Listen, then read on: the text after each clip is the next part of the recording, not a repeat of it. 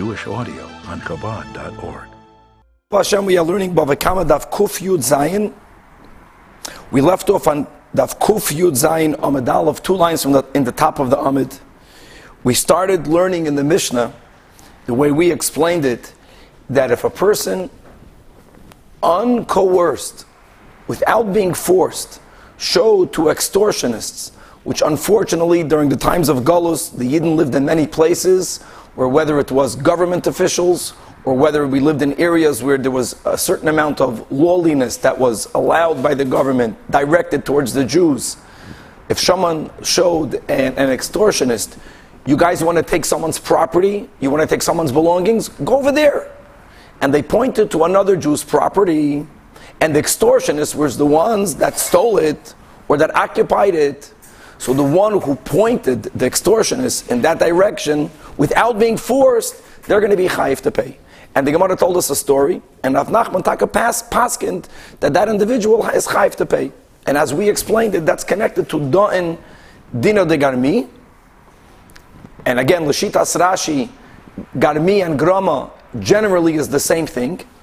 And we are now ruling that even though the person who showed the extortionists what to take did not damage anything directly, they didn't do anything actually. The extortionists were the ones that stole it, but they showed them where to go steal, they're chayiv to pay. And after Rav Nachman gave that psak din, Rav Huna wanted to know whether Rav Nachman is actually paskening this way. Is that the din? Or perhaps that person is a chronic informer. So he was, so to say, being penalized. There's a knas that Rav Nachman gave to him, but Rav Nachman normally would not pasken al pidin that doin din de garmi. That was the question that Rav Huna asked Rav Nachman. To which Rav Yosef asked Rav Huna, l'may nafkemina, if Rav Nachman is making a knas, or if Rav Nachman is paskening that me'ikar adin. To which the Gemara said, go back to the top of the Amid, no, idina, if Rav Nachman ruled that that person, that informer is chayiv to pay me'ikar adin, then gomrinan minei. Then we learn from this psak din of the great Rav Nachman that doing dina de garmi. However, iknasa, but if it was a unique circumstance, the type of causative damages had to do with him being an informer, and maybe that individual kept on informing on other Jews, and therefore he got a knas from Rav Nachman. If that were to be the case, then lo gomrinan minei. We cannot learn from a din of a knas. Asks the Gemara, uminat timran, from where do I know that the miknasa loy gamrinan? Where do we know that if something is being ruled, not because that is the din, but because that's a penalty that's being imposed, we can learn from it? So says the Gemara the Tanya. And now we're going to prove that if something is based on a knas, on a fine, we cannot amplify it, we cannot connect one case to the other. You can argue every case has its unique circumstances, and maybe this person deserved the knas more than the other. Versus if something is the din, once something is ruled as the basic law, then we do jurisprudence, learn from it to many other cases. The Tanya, and we had this din together in Masechta Gittin. There we were learning the law of hezek she'ein nikr, indiscernible damages. So the Mishnah says that that initially the Chachamim made a decree that that if someone is going to make some kohen's truma tamei by touching it while the toucher is tamei, or if a person, God forbid, is going to lift up someone else's wine and steer it or pour it for a idol, which will make that wine asad even bahana'am, even though before this Barishayna, the Metama or the Menasech would not be chayv to pay for the damages because it's hezek she'ein nikr, the Chachamim ruled that they do have to pay.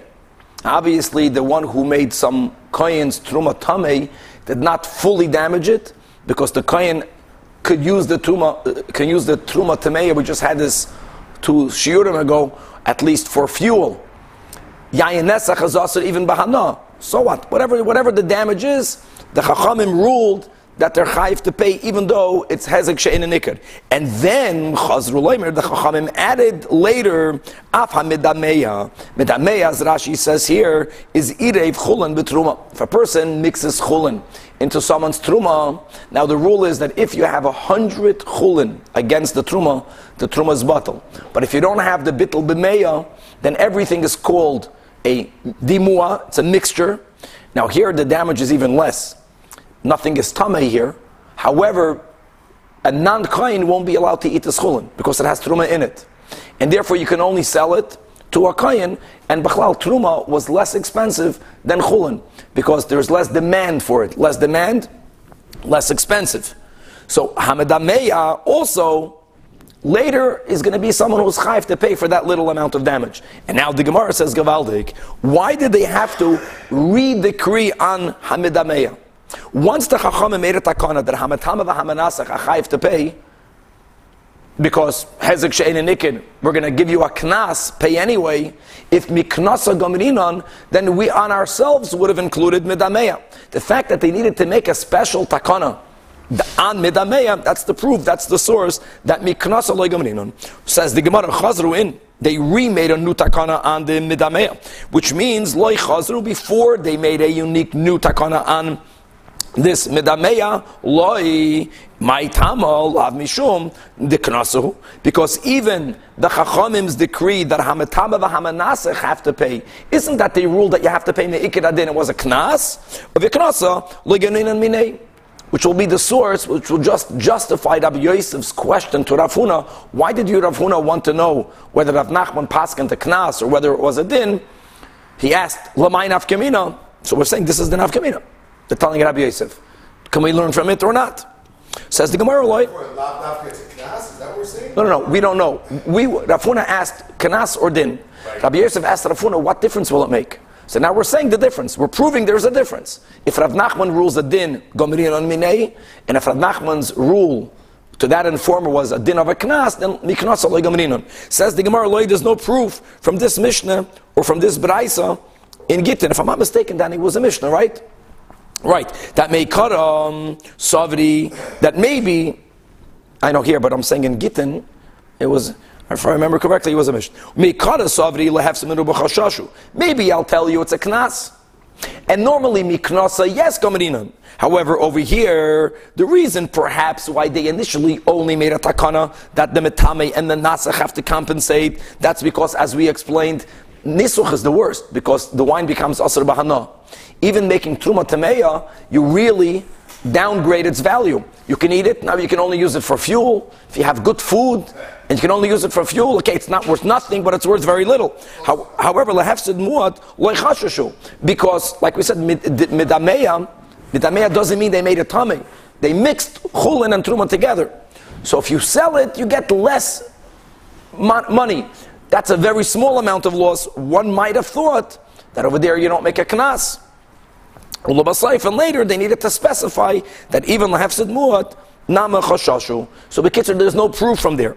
Asks Gemara Eini, that's not correct, because there's actually another version of the sequence of this tikkun that the Chachamim made, penalizing one who damages even though the hezek is indiscernible. And this version is that they made the takana first on someone who made someone else's truma tamei, on someone who mixed chulin and someone else's truma. Fakir, that was done first, even though there's hefsid muat. And then chazru leimer afa menasech. And here again, now we have a great proof. You see, chazru in. They needed to remake a takana. They needed to specify the hamenasech, which means that loy chazru, we wouldn't have learned benasech from metame and midameya. My tam alav mishum delay gamrin and miknasa. And here you can't answer what you answered before, because here we're saying that Barishayna was already on the hefsid muat. So the Gemara says, loy. 1 second, still you don't have a proof from over there that miknasa loy gamrinon, because I will argue that the reason why initially they did not make a takana on the menasech, and later they did, it's not about learning one knas from another, but that involves a whole different topic, which is connected to the rule of kam leibed amamine, which we keep on learning over here. And let's not forget that when a person makes yayin nesach, which means when a person steers or pours wine, l'shem avodah zarah, that person is also serving avodah zarah, which is a chiyuv misa. So once a person does one act which will make them be liable for a death penalty, then they don't have to pay any monetary damages that they did. So that issue is connected to why they initially did not make the tikkun, the knas, on the menasech, and later they did. That may cause us of oven. And just to be clear, in this case of menasech, right? Are we talking about that he actually used that wine for yain nesach, for avodah zarah, or he took other wine that was yain nesach? No. He made yain nesach. He made yain nesach. He steered it or poured it l'shem avodah zarah. So initially they thought kerav oven, and later they accepted the sheet of Rabbi Yirmiyah. Explains the Gemara. Mekaris of kerav oven, Rav oven opined in a din in Hilchos Shabbos. What's din in Hilchos Shabbos? Kedamar Rav oven zorek chetz mitchilas arba, and we're going to read the gears of the Yavitz.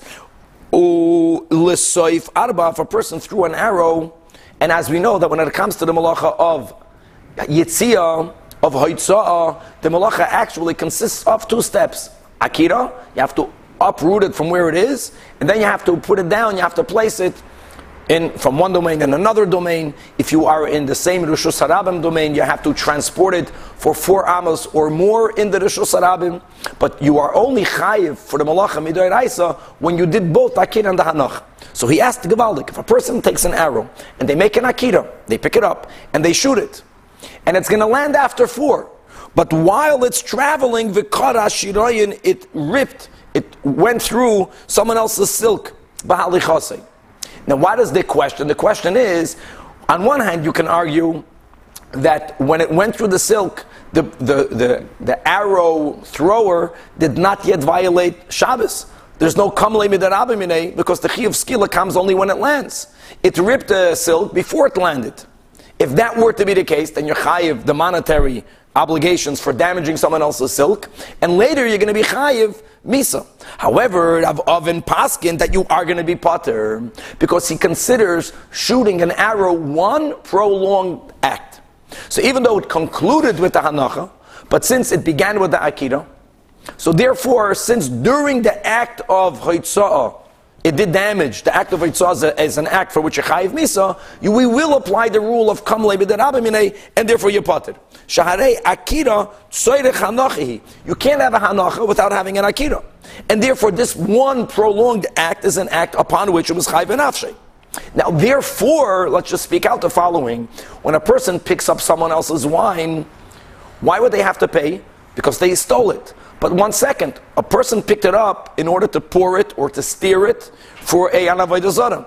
So it's true that when the person picked it up, at that moment, you didn't make it into yayin nesach. Yayin nesach doesn't happen when you pick something up. Yayin nesach happens when you steer it, when you shake it, or when you pour it.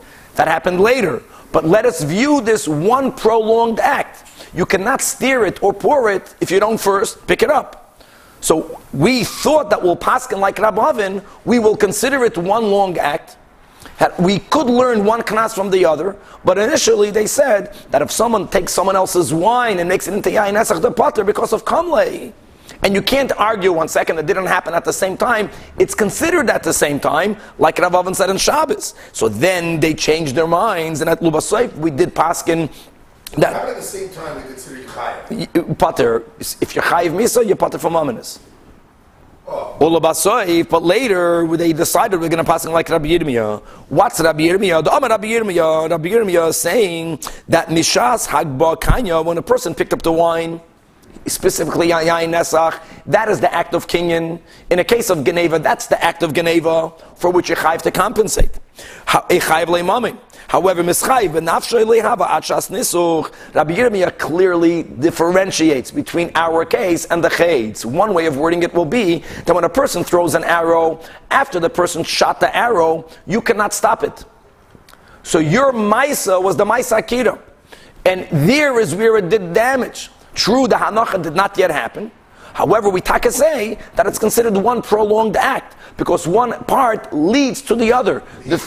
So he agrees with Rav Oven. Let's learn that way. But over here, when I pick up the wine, God forbid, stealing it, I cannot pour it without prior having picking it up. But I could pick it up and stop. So when I picked it up, that does not inevitably lead me to making the Yayin Esach. So here we do separate both acts. We don't say it's one prolonged Maisa of being Menasech, which is why they paskin later, you chayiv to pay. Now, for the fact that they only ruled the Knas by Hezek She'en and Nikir, on other cases, that is not an issue. Because maybe Miknasa, yes, Gamrinon. That's the point of the Gemara. So we're just justifying Rabbi Yosef's challenge to Rav Huna. Why did you bother Rab Nachman? Dina, Knasa. Bottom line is, the way we're learning, and let's go back to that an informer who really is not doing direct damage, and this is important, the way we're wording it, if the informer was not coerced to show the extortionates or the illegal governments that went after Jewish property where some Jewish property is, since they were not coerced, even though they did not steal it, but it's called garmi, so either we're going to word it, that's the question, that we penalize, we kansa the informer, or we're going to approach the sugya that our Mishnah goes according to the Tana of Meir, that doin dina de garmi. And what will be huge then is that Rav Nachman taka paskin like our Mishnah. That doin dina de garmi. Coercion, we're defining as something that... Coercion is defined by many Rishonim here. That's another big topic. Not that someone is being coerced financially, but someone is being coerced with the threat of torture or death. And that's going to lead into the next sugya. Now we're going to go into the whole topic of informing, of being a meiser, how a meiser is really a roidev. This is going to be a huge daf right now. Says the Gemara. Rav Huna bar Yehuda. Chevra halt kop. I mean, it's agadete, but this is very important agadet. Like everything else which is important. Ikla, he visited Lebei Abiyoine. He went to a place called Abiyoine. And being that Rav Huna was there, Rava that was nearby, also lekamedi Rava. He went to visit Rava. So Avar Lei, Rava is the one that asked Rav Huna, Klu Maisa Bali Yatcha, can you share some nice Torah that you had? An interesting case. Amar Lei, to which Rav Huna tells Rava, that there was a Yisrael, Sha'ansu Oivdei Kechavim. Here that's the key, that there was a Jew under my jurisdiction that was being coerced by an idol worshipper. He was being coerced, he was being demanded for him to show these bandits, these extortionists, where another Jew's property is. And he was being forced. They had a mom and chaveda, and he showed them what they were looking for. And they took it. Now again, this Yid did not directly steal it. More than that, here he was coerced. And Baliyadi, and that entirely came to me. This is all what Rav Huna is telling Rava, and Vichiyativ, and I told the Jew, you have to pay. So the moment Rava heard it, Amar Lei, he tells Rav Huna, Ahader uvdalamare, retract your ruling. You're pasking wrong. The Tanya, and he quoted the Braisa, that Yisrael sha'ansu evdei kechavim, that's the key, that if a Jew was coerced by a guy, and not wanting to get tortured or killed, what that guy wanted was, show me where that other Jew's property is so I can take it, and ve'herom amin chaveroi, he's potter. However, even there, even by coercion, the Braisa says, "V'im natal v'nasan biyad chayiv." If the Jew actually took it, he didn't bring the extortionists to that property. He took the property to the extortionist. Since it was biyadayim, true, he was coerced, and no one is demanding for him to give up his life. You have to actually save your life. But if you directly stole, if I'm stealing money to save my life, no one is going to tell me that I'm not ethical. But I have to pay for the money. So if he took it biyadayim, that means it's not garmi, it's direct, then you're chayiv. But if you don't take it biyadayim, then you're pater. So he tells Rav Huna, change, retract your ruling. And on that, the Rabbah clarifies that imhera me'atzmai, just to make this case different than the case of Rav Nachman, because Rav Nachman ruled chayiv. And here Rav is saying you're pater. So Rabbah just clarifies what we're saying. That if the informer was not coerced, imhera ma'atzmai, then even though he did not directly take it, the extortionist took it, that is considered already directly, let's go done and din and degami. Which is why Rav Nachman says you're chayiv. The reason why Rava was challenging the Psak Din in the case over here was because he was coerced, and that will be the key. If one is being coerced to inform, then he's not chayiv. If someone did it on his own, stam an informer, we'll see, is going to be stam an informer without being coerced is chayiv. If you're being forced, then you're pater. Okay. Ahu Gavra. The Anasuhu of the Kechavim, he was being coerced by a non-Jew. And va'achavei achamra, with an aleph it's wine, it's not chamara. And he showed the wine of Rav Mari, Bereid Rav Pinchas, Bereid Rav Chizda. And here, sadly, it wasn't that he was forced and he showed it, and that's that. And as we just learned, he would be pater then. But now that the extortionist knew where the wine is, so now he was invited being forced to participate in the crime. So Amar Lei, so this Ovid Kechavim told Ahu Gavra, Derei, pick up that wine now, va'amta bahadon, and come with us. They made him actually steal it. And listen, he was under the threat, we're learning here, not of financial threat, torture or death. And that Shaila came in front of Ravashi. And what's amazing here is that Ravashi says that Gavra is patrine, is exempt. So Amalei Rabbanan and Ravashi, hold on. I understand that an informer who was coerced is off the hook, but that's only if he doesn't directly do the damage.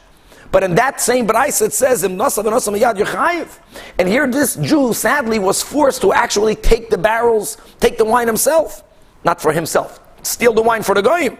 So Armalei sort of responded, Ravashi, important. Hanamili, when do we say that there's a difference between taking it and showing when he didn't first take the extortionist to the money, if he didn't take him there and he took it with his hands, he's chayiv, because he brought it. Over here, he showed them where to find the wine, and they went there. Now that the guy went there, it's already lost property. So now that it's already, the Gemara is going to use the words, it's already burned property. Now they're telling him to take it. He's taking something that's lost anyway. He's taking lost property anyway. He showed the extortionist and he brought them to the wine. So they were there. Atkan, he's not chayiv anything. He informed, he was coerced. But now that the Oivdei Kechavim are there, Miklei Kali, the wine is considered lost wine or burnt wine. So even if he takes it biyadayim, he's not considered a mazik. So Eisvei, Rababo to Ravashi on this differentiation, it says in a Braisa that Oymar Loi Anos, that if someone was being coerced by a mafia person, and he was told, Hoished li pikia omer zeh, why don't you extend to me? Interesting word, extend to me. We'll see soon what that means. This bundle of wheat, or why don't you extend to me this eshkol anovim zeh, this cluster of grapes?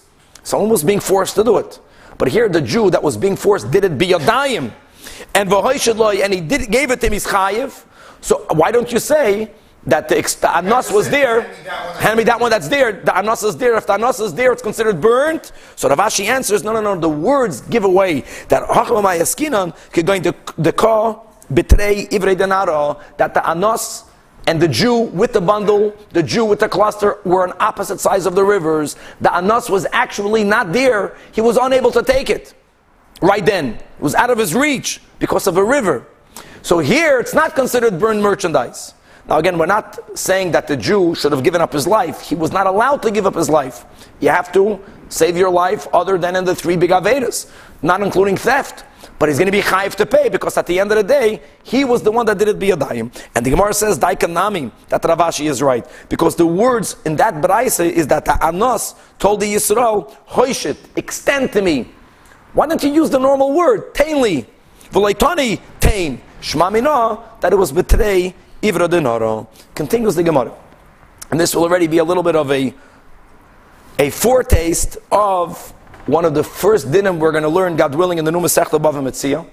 So what we're going to learn in Bava Metzia is that when two people are fighting over the ownership of an article, if none of them have any sort of chazaka on it, none of them are the ones upon whom we can say, we're going to learn a very hard learn to wrap our heads around, called Kol da Alam Gvar. Means there are times that the Beis Din tells both sides, may the stronger one win. It sounds a little bit like the Wild West, and the logic behind it is that when people are right, they fight stronger. So it's almost, if we cannot decide who's right, the one who will make the extra effort is taka the owner. Let's approach it that way. You don't know. I don't agree with that. Oh, right. How evolved you are. Okay. Person. Says the Gemara. Trust the Abishter, you know what? You'll be right. Hahu shuta. We're speaking about an animal trap, or any other interpretation of this word shuta. The have a minsu Allah beitrei. Two people were fighting over it, and again, the way it appears is Beis Din already told them, call the alam gevar. So one side knew, I'm not going to get it from Shimon. So what did he do? Hi Amar Didihu, each one was saying it's theirs. One guy went and he informed the government. He went to a king's officer. Again, this is speaking about times where officers of the king, mamish, were plunderers. That means they used to steal things. So he decided that I'm not going to get it, even though it's really mine, but I have the real rights to it because I know it's mine. I'm going to make sure Shimon doesn't get it. So he told the king's officer, you know what? Why don't you take this?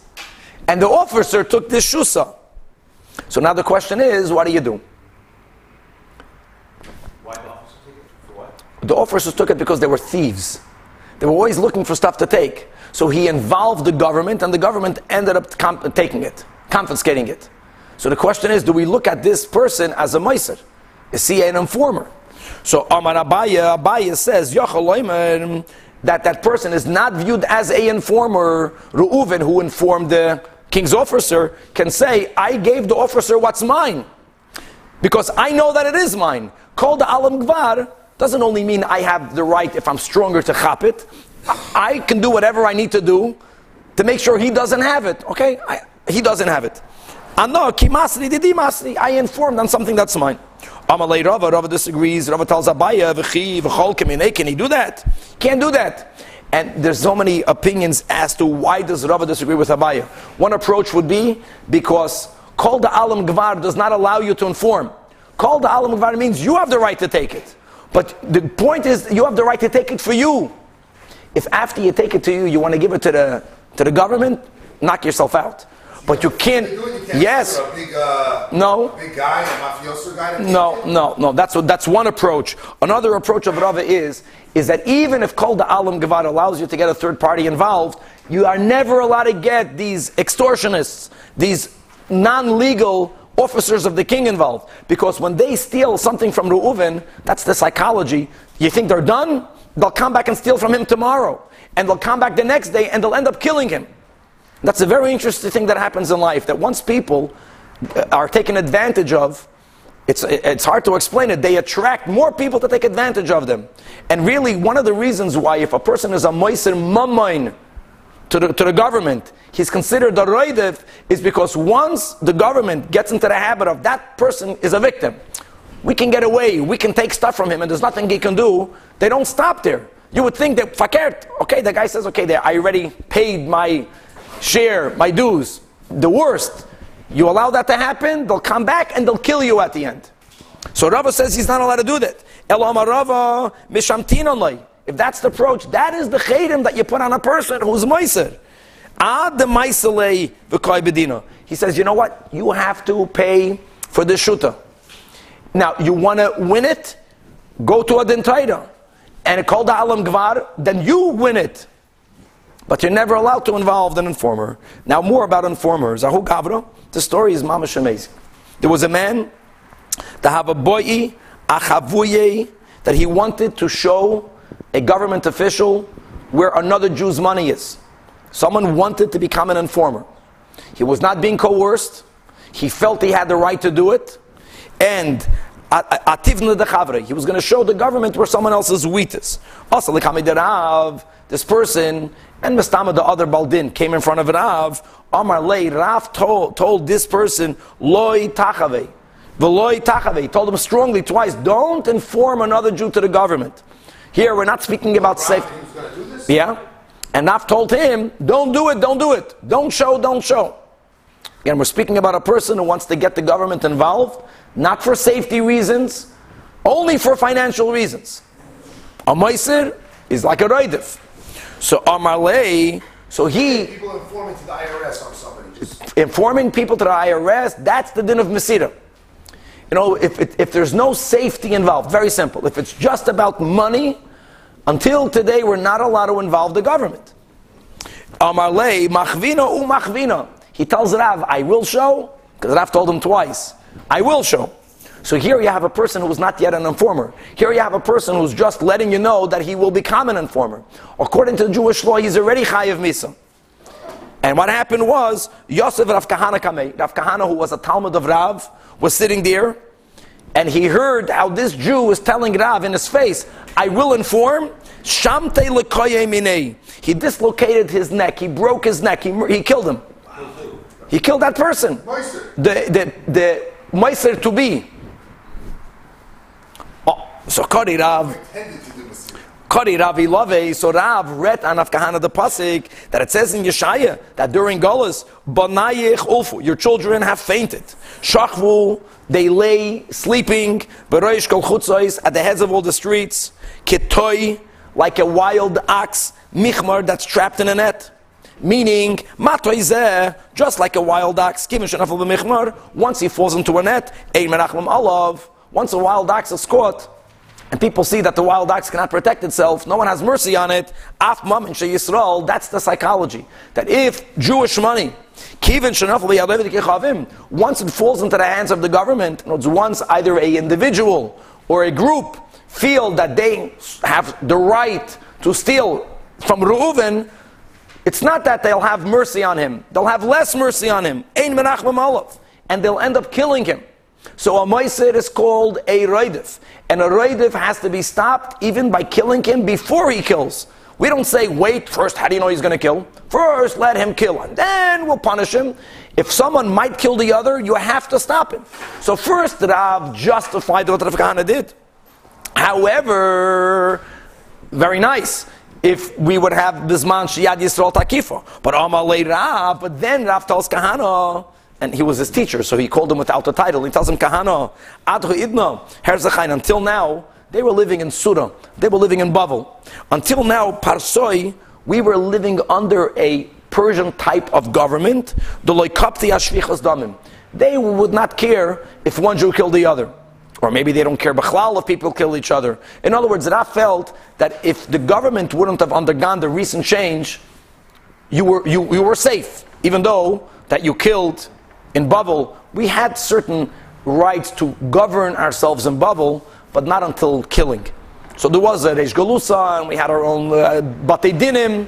We organized the taxes that we obviously paid to the government in Bavel, but they never allowed us to take life. But now that you did it, if the Persians would have been the ones dominating, you would have gotten away with it. But now that the Greeks took over, whether they were Greeks or people influenced by the Greek culture, the kap to ashvichas damim, they don't tolerate murder. Va'amri, they are going to say, meradin umeradin, that you're a murderer. They're going to call you a murderer, and you're going to get into trouble. So he tells Rav Kahana, you have to get out of here. Now the nice thing of the story is, where do you run? To say, you today, you're in trouble from the government. Kum, go, suck out of the Israel, go up to the land of Israel. Now, more than that, we're speaking about Amoraim, the greatest Amoraim. You can go to Eretz Yisrael to do what? He's a Talmud of Rav. So who was Rav's counterpart in Eretz Yisrael? Rabbi Yochanan. By the way, Rabbi Yochanan, you should know, Rav was much older. But Rabbi Yochanan was still alive when Rebbe was alive. Rabbi Yochanan, we're going to learn this in Chulin, I think, heard classes up until when he was 15. Look at the chart. Under Rebbe. But he was up in the end row. The way it worked there is that there were rows. The greater the student, the more up front. So he was, I think, in the 17th row. The Gemara says he was because he was very young. But Rabbi Yochanan was a Talmud of, that means that they shared the same Rebbe. Rav was a Talmud of Rebbe. Don't forget, Rav was also a nephew of Rebbe. Rav was a nephew of Rab Chia. Remember that in Psachim? Either he's called Abba Richa, or he's called Aivu. Okay, that's Rav. Anyway, so Rav tells him, go to Rabbi Yochanan. However, the way the Marsha speaks out, quickly reading a few words of Chidush HaGadus before we finish the Masechta, that the Efshel Afarish, Lefi Rav Kahana, Harigas HaMasur, B'lidashus Bezin. The wrong Alpi didn't try to hear wasn't that they killed the informer, is that Rav Kahana killed this informer without getting permission from Rav. So it's Ki'ilu, the Marsha says, V'lenatal Rishus Mirav, U'chi'ilu Hoirig Halacha L'maisa B'fnei Rabbi. It's as if a student who's giving a halachic ruling in front of his teacher, Shuchayiv Misa. So Rav Kahana needed that tikkun. He needed an atonement. So what was his atonement? Now we'll read on. So Rav, look what Rav tells him. You know what your atonement will be? That, let's find the place, the Kabbalah Allah, take upon yourself, that for 7 years, sit in this class, don't open your mouth. Don't ask any questions. So that being silenced, the Marsha says that if people live 70 years, so 7 years is maisid, and that's mamash like death. For a Talmud to sit in a class and not to ask, that's going to be your tikkun. You paskin in front of me, go be quiet over there. And that's what happened. Rav Kahana left Surah. He ran away basically. And he ran to Eretz Yisrael. And Azul, and he came to the yeshiva of Rabbi Yochanan. Now look how nothing really changed in a positive way. Ashkechei, Rabbi Yochanan finished the class for that day. Remember by the Rebbe, after Fabrengens, so you had those who, Rabbi Yoel and his group, they would right away chazer the Fabrengen. So after Rabbi Yochanan gave a class, there was chazara. Who gave chazara? Reish Lakish. So he got there during the chazara of Reish Lakish. So he was finishing the Masechta, means he finished reviewing everything that was taught by Rabbi Yochanan, the Yemen Rabbanon. So Amar Lahu, so he heard, he didn't know anyone yet. He hears that Reish Lakish repeating. Okay, now he had questions on the class. Now don't forget, Rav only told him he cannot ask Rabbi Yochanan, but he can ask Reish Lakish. So first he wanted to meet him. So he asked the Chevre, Reish Lakish, Hecha, bring me to Reish Lakish. Amru le Amai, why do you want to speak to Reish Lakish, you newcomer? Who are you? Already you're going to speak to the Chayzer? Amar lahu, no, he says, Hai kusha, v'hai kusha, hai peruka, v'hai peruka.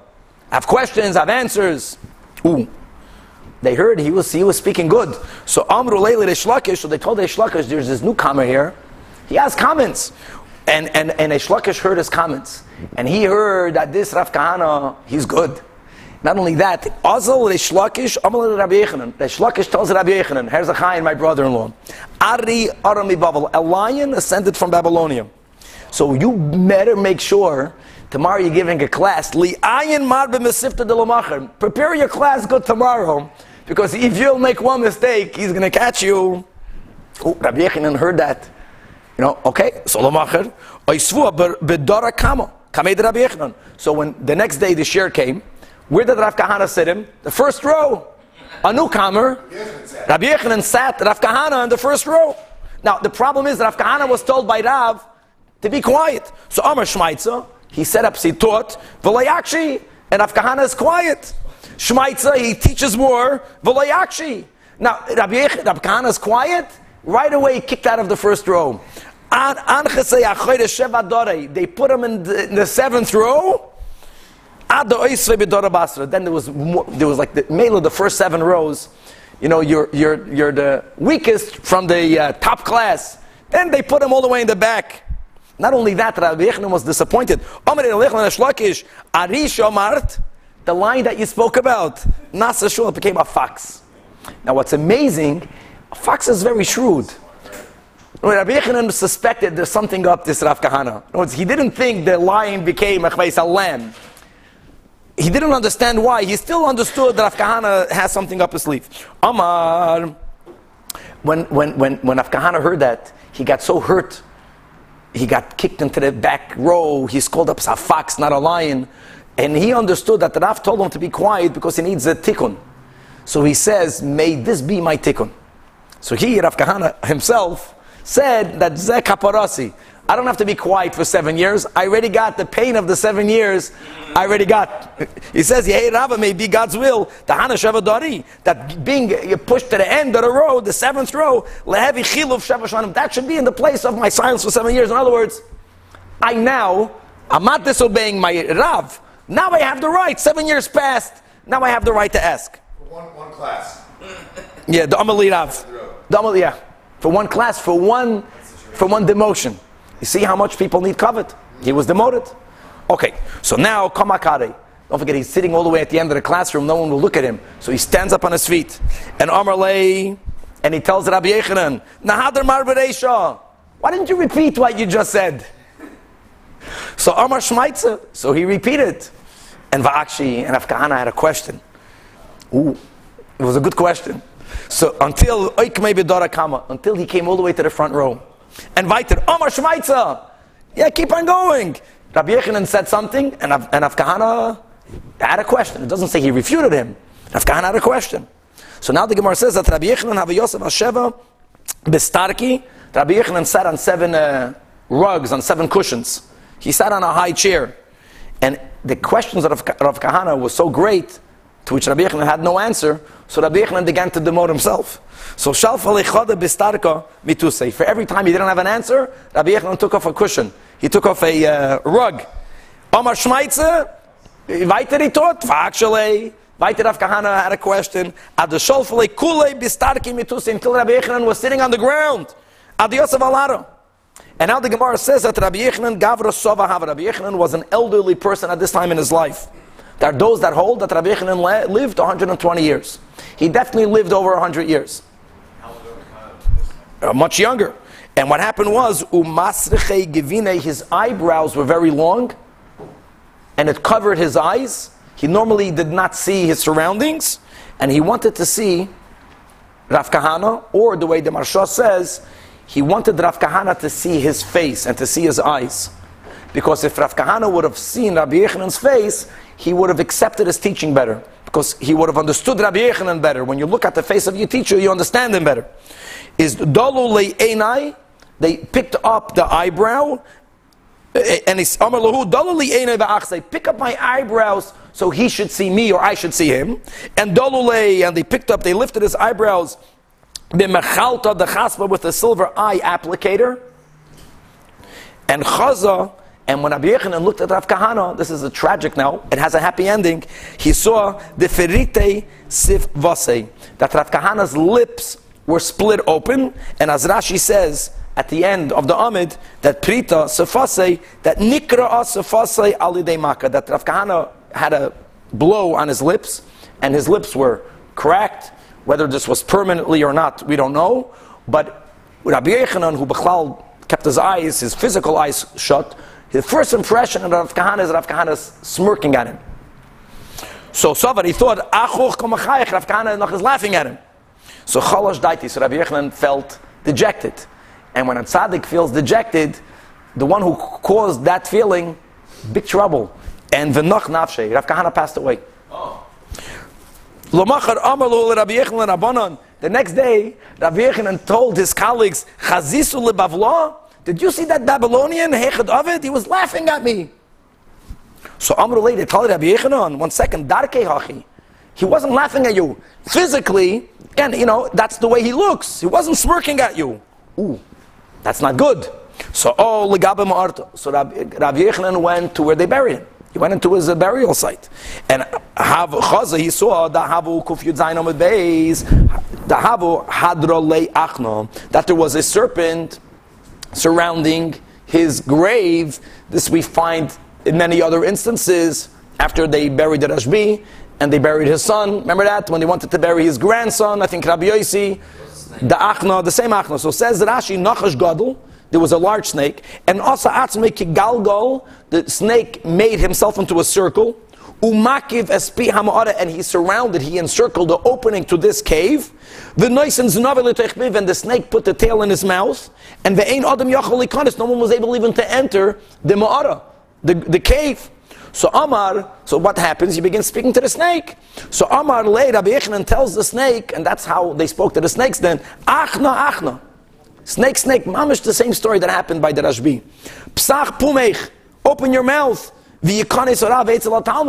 Let me, the teacher, go to my student. The snake didn't open its mouth. So Rabbi Yechanan understood he didn't open its mouth, not because he didn't listen to him, because his wording wasn't correct. So he says, no, you can't let a colleague go visit his colleague. The snake doesn't open his mouth. But then he says, you can't Talmud Eitzel Arav. let the student, meet Rabbi Yochanan, go in front of my teacher. Oh, now that you asked, Pasach Leis, so the snake opened the mouth. Boy Rachmi, he went into the cave, Oikmei, and he resurrected him. And Omar Lei, and Rabbi Yochanan tells Rav Kahana, I havos yodat, the darkeich the marhachi. If I would have known that you had a blow on your mouth and your lips are cracked, you were not smirking at me, like chol shodati, I never would have gotten upset, you never would have died, I apologize. Come with us, come back to my yeshiva. So Omar Lei, so Rav Kahana tells Rabbi Yochanan, if you are able to ask Hashem for Rachmanis, the Sula Shechiva, that I will never die, then Azilna, then I'll go with you. The Eloi, Loi Azilna. But if you won't do that, I'm not going to go with you. Now there's so many ways of learning this Gemara. Let's follow one approach that Rav Kahana was not asking here to live forever. He was telling Rabbi Yochanan that you're such a big tzaddik, that when you get upset, the one who made you upset dies. I'm afraid to go back with you, because if I'll get you upset again, I don't want to die again. And why don't I want to die again? Because Hoyel v'chalav shaita chalav. One way Rashi says is, now that I underwent once the pains of death, I don't want to undergo again the pains of death. An early death. So promise me you'll never get upset at me again, then I'll go with you. And obviously there are so many other ways of learning it. He was either asking to live forever, or he was saying that now that I died and you got me back up, I will really never have to die again.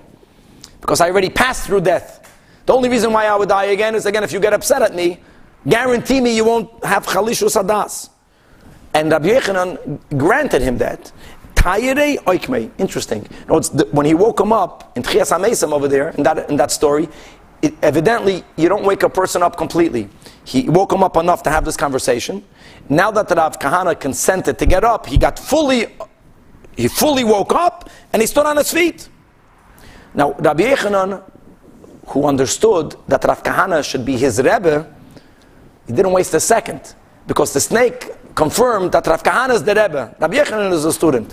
So Shailei kol sveika dahavalei. It's amazing. Rabbi Yochanan, the great Rabbi Yochanan, throughout his life, had many questions that were yet unresolved.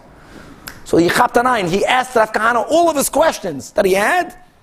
Upashtinu nihale, and Rav Kahana answered all his questions. And that now you'll understand that Rabbi Yochanan used to, before the story, tell the students the lechain.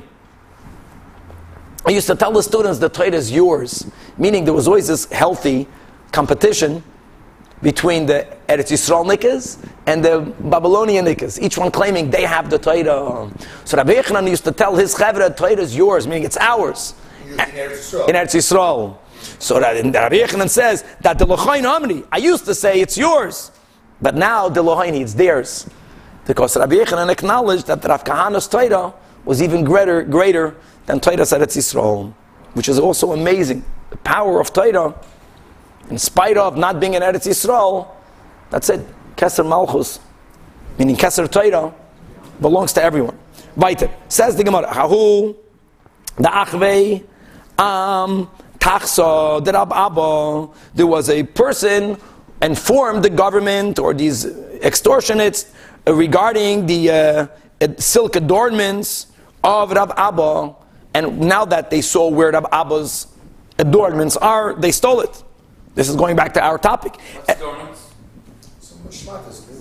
Shmata is in a positive way. Fancy non-Hasidic clothing. Yosef Rababo, so now he took him to a Beis Din. Who are the Dayanim? Look at the Beis Din. Rababo, Rab Chanina Bar Papi, and Rabbi Yitzchak Nafcha. They were the Dayanim, and whether they liked it or not, they had Rabbi Law sitting next by. So that's, you have a good Beis Din, but if you have another great sage sitting next by, Beis Din is on their toes, because if they give a wrong ruling, he's going to comment, which is exactly what happened. So Saver L'chayuve, they wanted to rule that the informer is chayiv to pay. And where did they take it from? Not from our Mishnah, but guys, we had this on Daf Kuf, and it's getting late so quickly. The Mishnah speaks about the following, that when a Beis Din makes a mistaken ruling, so if they are toy b'dvar Mishnah, they have to retract their ruling. We don't care about Zeilusa de Beidina. Beis Din said like this today, and tomorrow they said like that. If they paskind against the Mishnah, they have to retract. God's rule is more important than anyone's covet. But if Beis Din made a wrong mistake, they gave a erroneous ruling, it's called based on Shikol Hadas, To'u b'Shikol Hadas, It's not a black and white case. They ruled one way, but later they realized they made a mistake. So this Mishnah is telling you, you can't make a retraction because it's degrading to the Beis Din. But the Dayanim have to compensate for the loss that they caused through their wrong ruling. Now, I know that some of these details is not about money, so push it for time. Ayin and Daf Kuf, we spoke out very clearly. Rashi and Tosfos how to learn this Mishnah. But the Nakud of this Mishnah is that when Beis Din gives a erroneous ruling, they don't directly cause monetary loss. Like, for example, if Beis Din says, you have to pay to him, they did not take the money from you to him. That's the initial understanding. They caused you to illegally give money to someone else. Nevertheless, the Mishnah says there that the Dayanim have to compensate the loss. So he was trying to prove from over there that doin dina de garmi. So an informer is chayiv to pay, even though he did not directly take the money away, but he caused someone to lose money. There it says in the Mishnah, don es adin, Mishnah b'chayres. That don es adin, if a Beis Din gave a psak din, and zikas achayev v'chivas azakai, they made a mistake. Timas atoyer v'tiras atame. Look in Rashi and Daf Kuf to explain how this affects money. Masha asa asui. Also to be defined more. By the way, if they say something that's tamei is tahar, you can't leave that ruling stand. It's about kosher food. So anyways, look in Daf Kuf. The point is that in the case where there was a toz, b'shikol adas, and because of zilusa de beidina, they cannot change their ruling, but they have to compensate. Vishalem yibeisoi. So that was going to be the source from this Beis Din to show you that we are doing dina de garmi, and applying it to the informer will have to pay. So Amalei Rabbi Allah told him, no, don't use that Mishnah. We just had this on Daf Kuf, because Hachi Amar Rav, that the Rav limited the Mishnah. When does the judge or do the judges have to compensate for their erroneous ruling? Only if they biyadayim took the money from the guilty party, which was really not guilty, and gave it to the other one. That it's only shenasav and biyat. But if the dayanim did not directly cause this damage, then the taka don't have to compensate. There's no proof from that Mishnah. So Amri lay. What does that mean, though? What do you mean? What does that mean? What would be the case where the dayanim took the money versus not? What does that mean? Look, at one example, Rashi would say that there was a mashkin involved in a loan, and they put the mashkin in front of the dayanim. From a yidden. They're having a financial dispute. Each one was saying they're right. They told the Beis Din, we're going to follow what you say.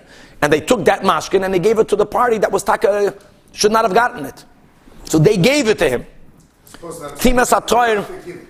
That's it. Or Rashi says amazing in Kuf that they were speaking about if something is tar or tamei. Something was really tar. It was kosher. It was not, and they paskined wrongly that it's tamei.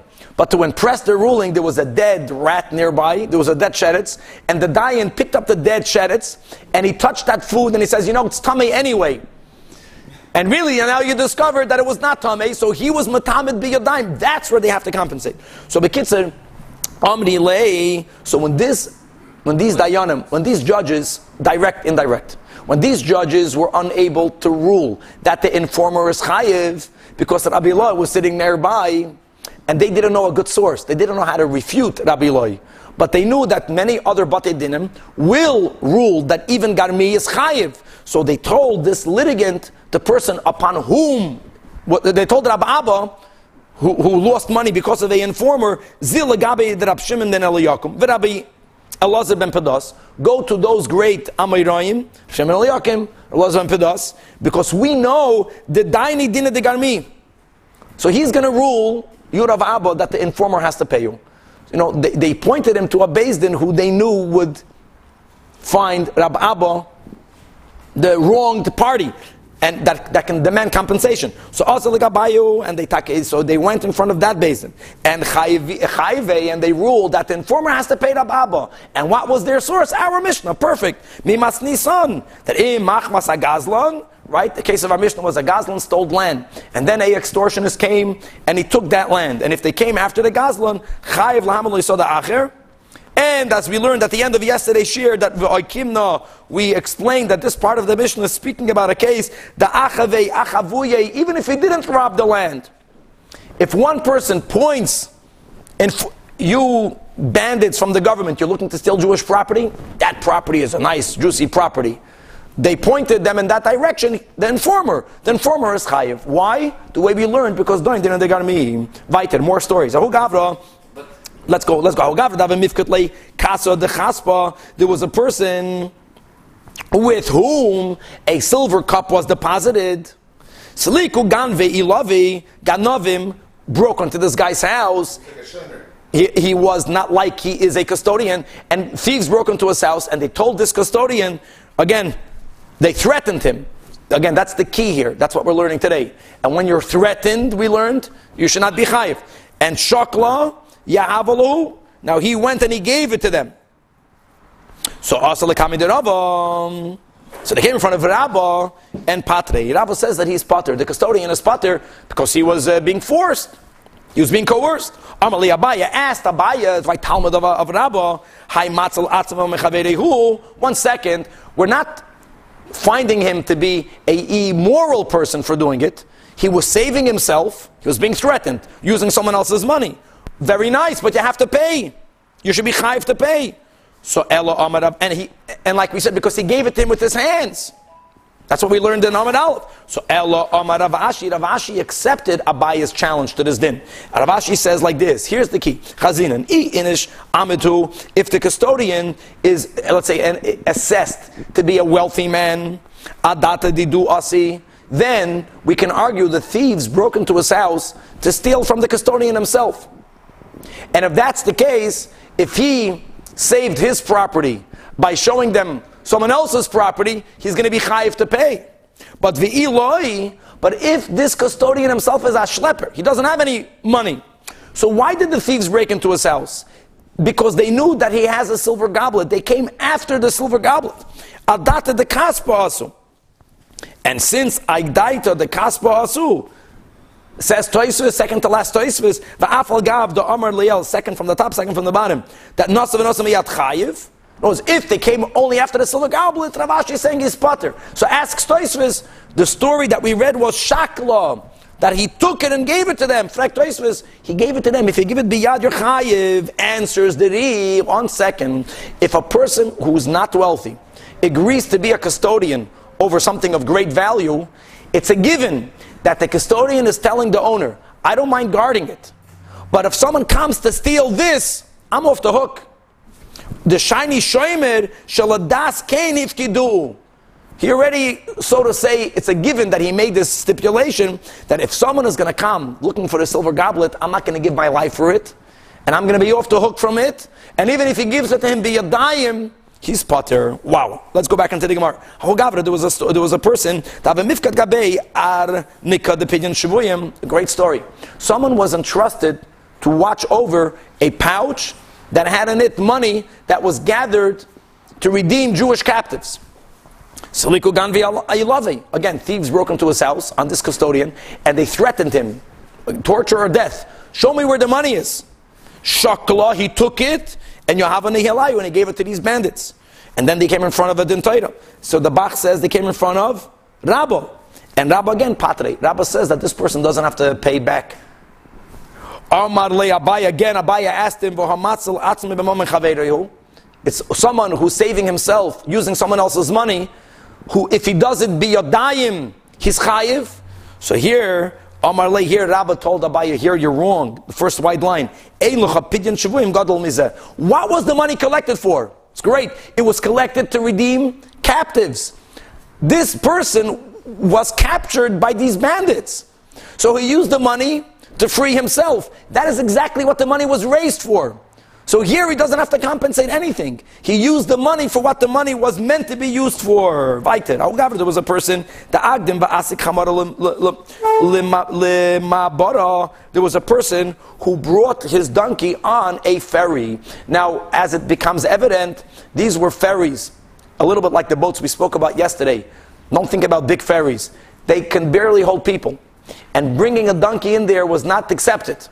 So before anyone else came, they would have stopped him. He brought his donkey on. And then, he got in there before other people went on the Mabara. And other people went on the ferry. The ferry was crossing the river. And because of the weight of the donkey, or because of the balance of the donkey, the boat was going to sink. So Asa'u Gavra, came a person on the ferry, and Malachle, and shoved the donkey into the water. Malachle, Lachamara du Gavra, Vishadal in Hara. And Vitava and the donkey drowned.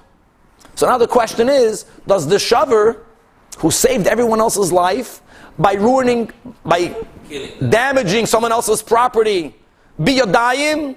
Is he chayiv? So they came in front of Rabba, and again, Rabba's lenient. Patre. So again, Abai is asking him for matzal atzma mechaverehu. Very nice that he saved everyone. Yashir koyach. But at the end of the day, you saved your life by having with someone else's money, and you did it biyadayim, pay. So Amalei, to which Rabba responded, that the person, the owner who brought the donkey in there is called a roidif because he endangered everyone's life. And the rule is that when you're saving yourself from a roidif, you can kill them and you can certainly damage their money. So the nirdaf, which was everyone on the ferry, who saved their lives by destroying property of the roidif, is going to be exempt. And Rabba l'taimik. Let's say Reuven and Shimon. Reuven is chasing after Shimon to kill him. So Reuven is the roidef, the pursuer. Shimon is the pursuee. And the roidef, assault to injury. As he's chasing after Shimon, he breaks the utensils. Bein shenirdav, bein shel kol adam.